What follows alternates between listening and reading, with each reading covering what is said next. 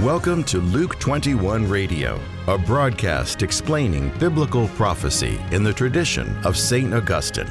And now, from Greenville, South Carolina, here's your host, Steve Wood. Hello, this is Steve Wood, and welcome to Luke 21. Thank you for joining us as we investigate biblical prophecy. And today we're looking at the teaching in this book, The Lord of the World by Robert Hugh Benson. Robert Benson was the son of the Archbishop of Canterbury, converted to Catholicism, and became a priest and an extremely good author, and wrote this apocalyptic novel.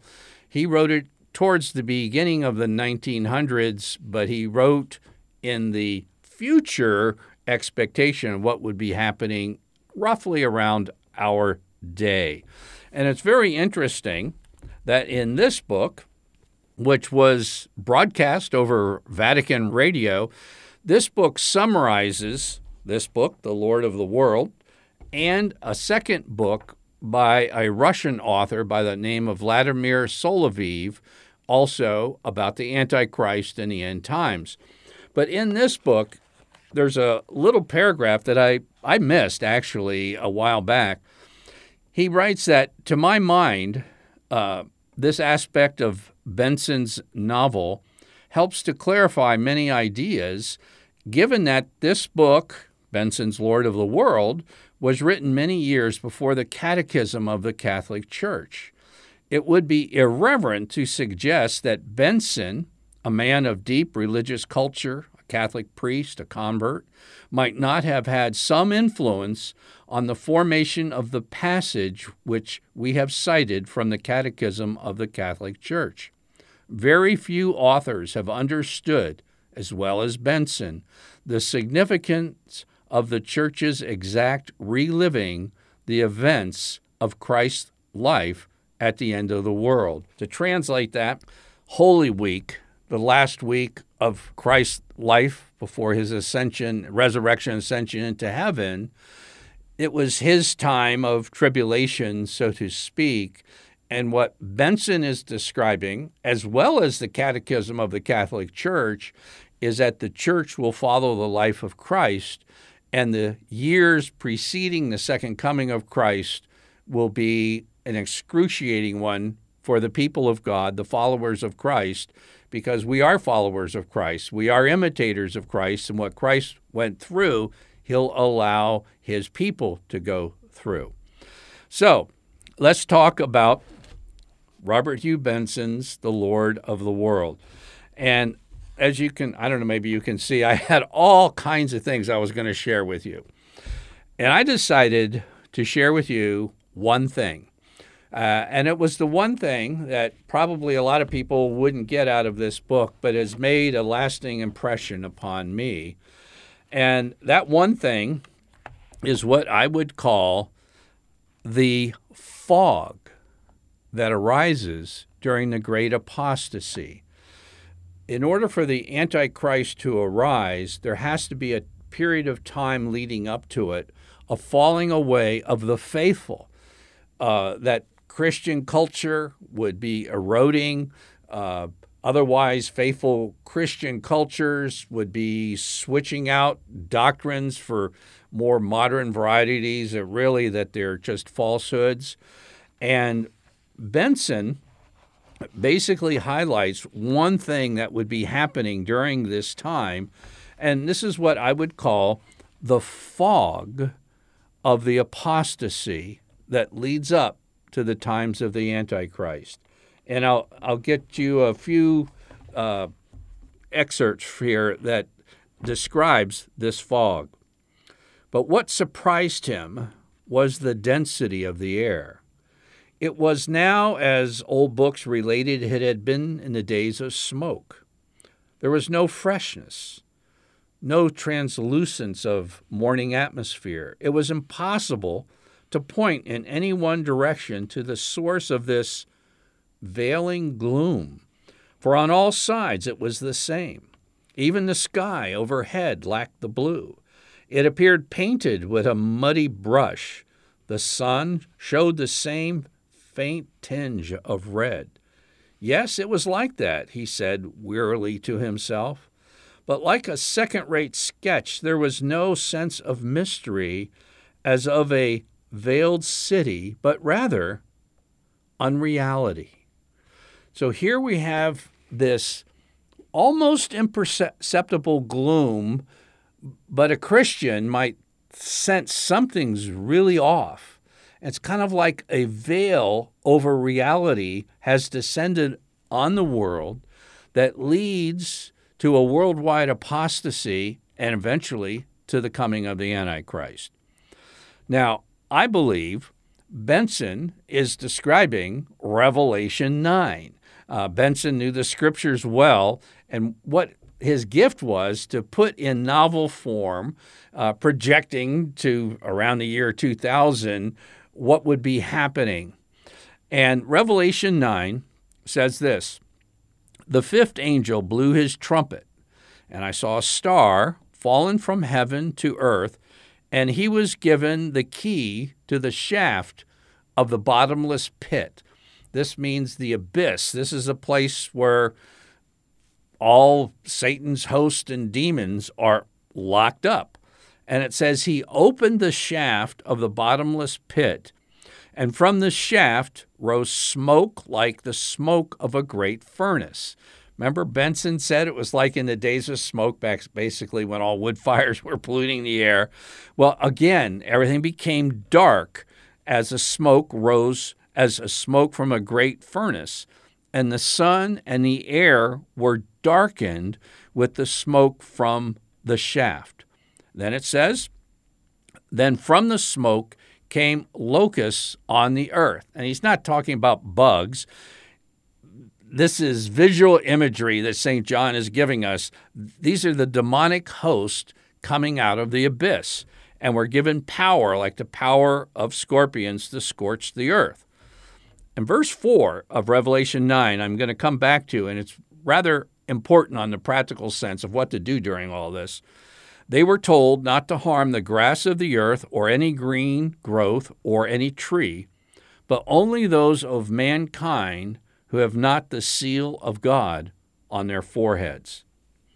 Now, this is my personal opinion. And if I come to a place of a personal opinion, I'll tell you. The reason I'll tell you is because I could be wrong.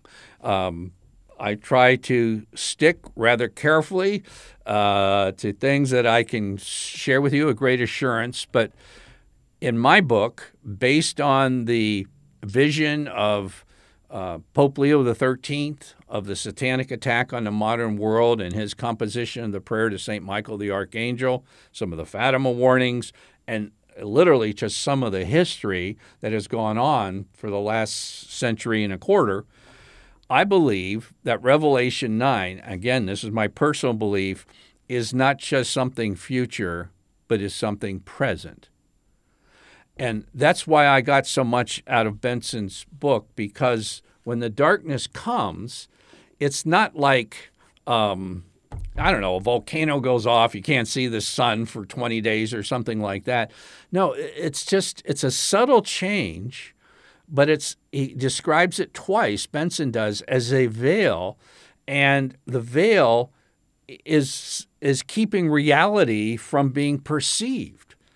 And a lot of people are asking themselves, like, what has gone wrong? I mean, people can't figure out the difference between a man and a woman, or a man can have a baby and stuff like this. This isn't connected to reality. I mean, people are free to believe it, but it's not connected to reality. And we all seem to kind of know it, but don't know it. What's this fog?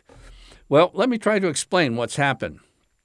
In the Old Testament era, there was a veil over all nations of the earth, with the exception of the land of Israel. And Isaiah 25 talks about this. It speaks about, "He will destroy on this mountain," the Messiah, "the covering," or the veil, "that is cast over all peoples, the veil that is spread over all nations." So in the Old Testament, there was this veil. That's why you had rampant paganism, idolatry, acceptance of immorality, exposing of infant children to death. All of these things were widespread over all the earth except for one nation where that veil, that darkening, didn't have an effect. So that's the Old Testament.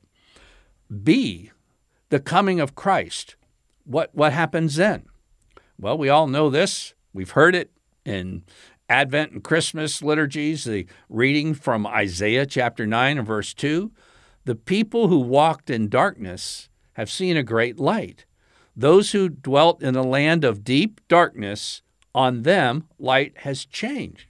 So basically, the Gentile world went from a situation of darkness, of veiling, of deception, to illumination. Those who dwelt in the land of deep darkness, light of the Messiah has shined.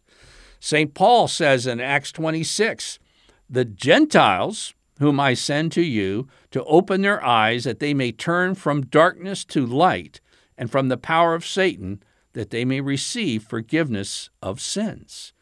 This is also what's talked about in Revelation 20, where it says, God seized the dragon, the ancient serpent, the devil, and bound him for 1,000 years and threw him into the pit. That's the abyss that we talked about in Revelation 9, and shut it and sealed it, that he should deceive the nations no more. And so he's put in the pit. It doesn't mean that Satan can't do anything, and this 1,000 years is the church age, but specifically, he couldn't deceive the nations during the church age like he did in the period of time before Christ came. But then there's a third stage, and that's Revelation 20 and the last half of verse 3. He shouldn't deceive the nations anymore during the 1,000 years till the 1,000 years were ended. That's the end of the church age. After that, he might be loosed for a little while. What does that mean? Well, it reverts back. The world at the very end, and it's going to cause the apostasy that leads to the Antichrist, is going to fall under this veil of darkness. That's exactly what Benson was writing about, this kind of imperceptible fog that was causing reality to be hidden from people. Well, this is the power of Satan in the world. And shortly before the end, there will be a total reversion of the nations, the Gentile nations, back to darkness, and it will involve an overall change of the spiritual condition of the Gentile world. It will be shocking. And somebody like me, with my beliefs, might say it is shocking. Now, I said there's a practical end to this. There's a book. It's a big book. It's over 700 pages, published by Tan, entitled The Catechism Explained, and it's a commentary on the Catechism of the Council of Trent. And it says this: St. Vincent is of the opinion that at the end of the world, Antichrist will spare no effort to deter Christian people from receiving the sacrament of confirmation, as in that case they would be more readily to apostatize from the faith. And what did it say back in Revelation chapter 9? I said, be sure to pay attention to verse 4, because the deception, the darkness, is going to be directed to those who don't have the seal upon their heads. And St. Vincent is talking about at the end of time. That's exactly what it is. We need the seal, which confirmation provides us, so we're not taken in by the darkness, but can see reality. I'm Steve Wood, your host, and you've been listening to Catholic Bible Prophecy with Luke 21. Luke 21 is a radio outreach of Family Life Center International. Visit us online at luke21.com.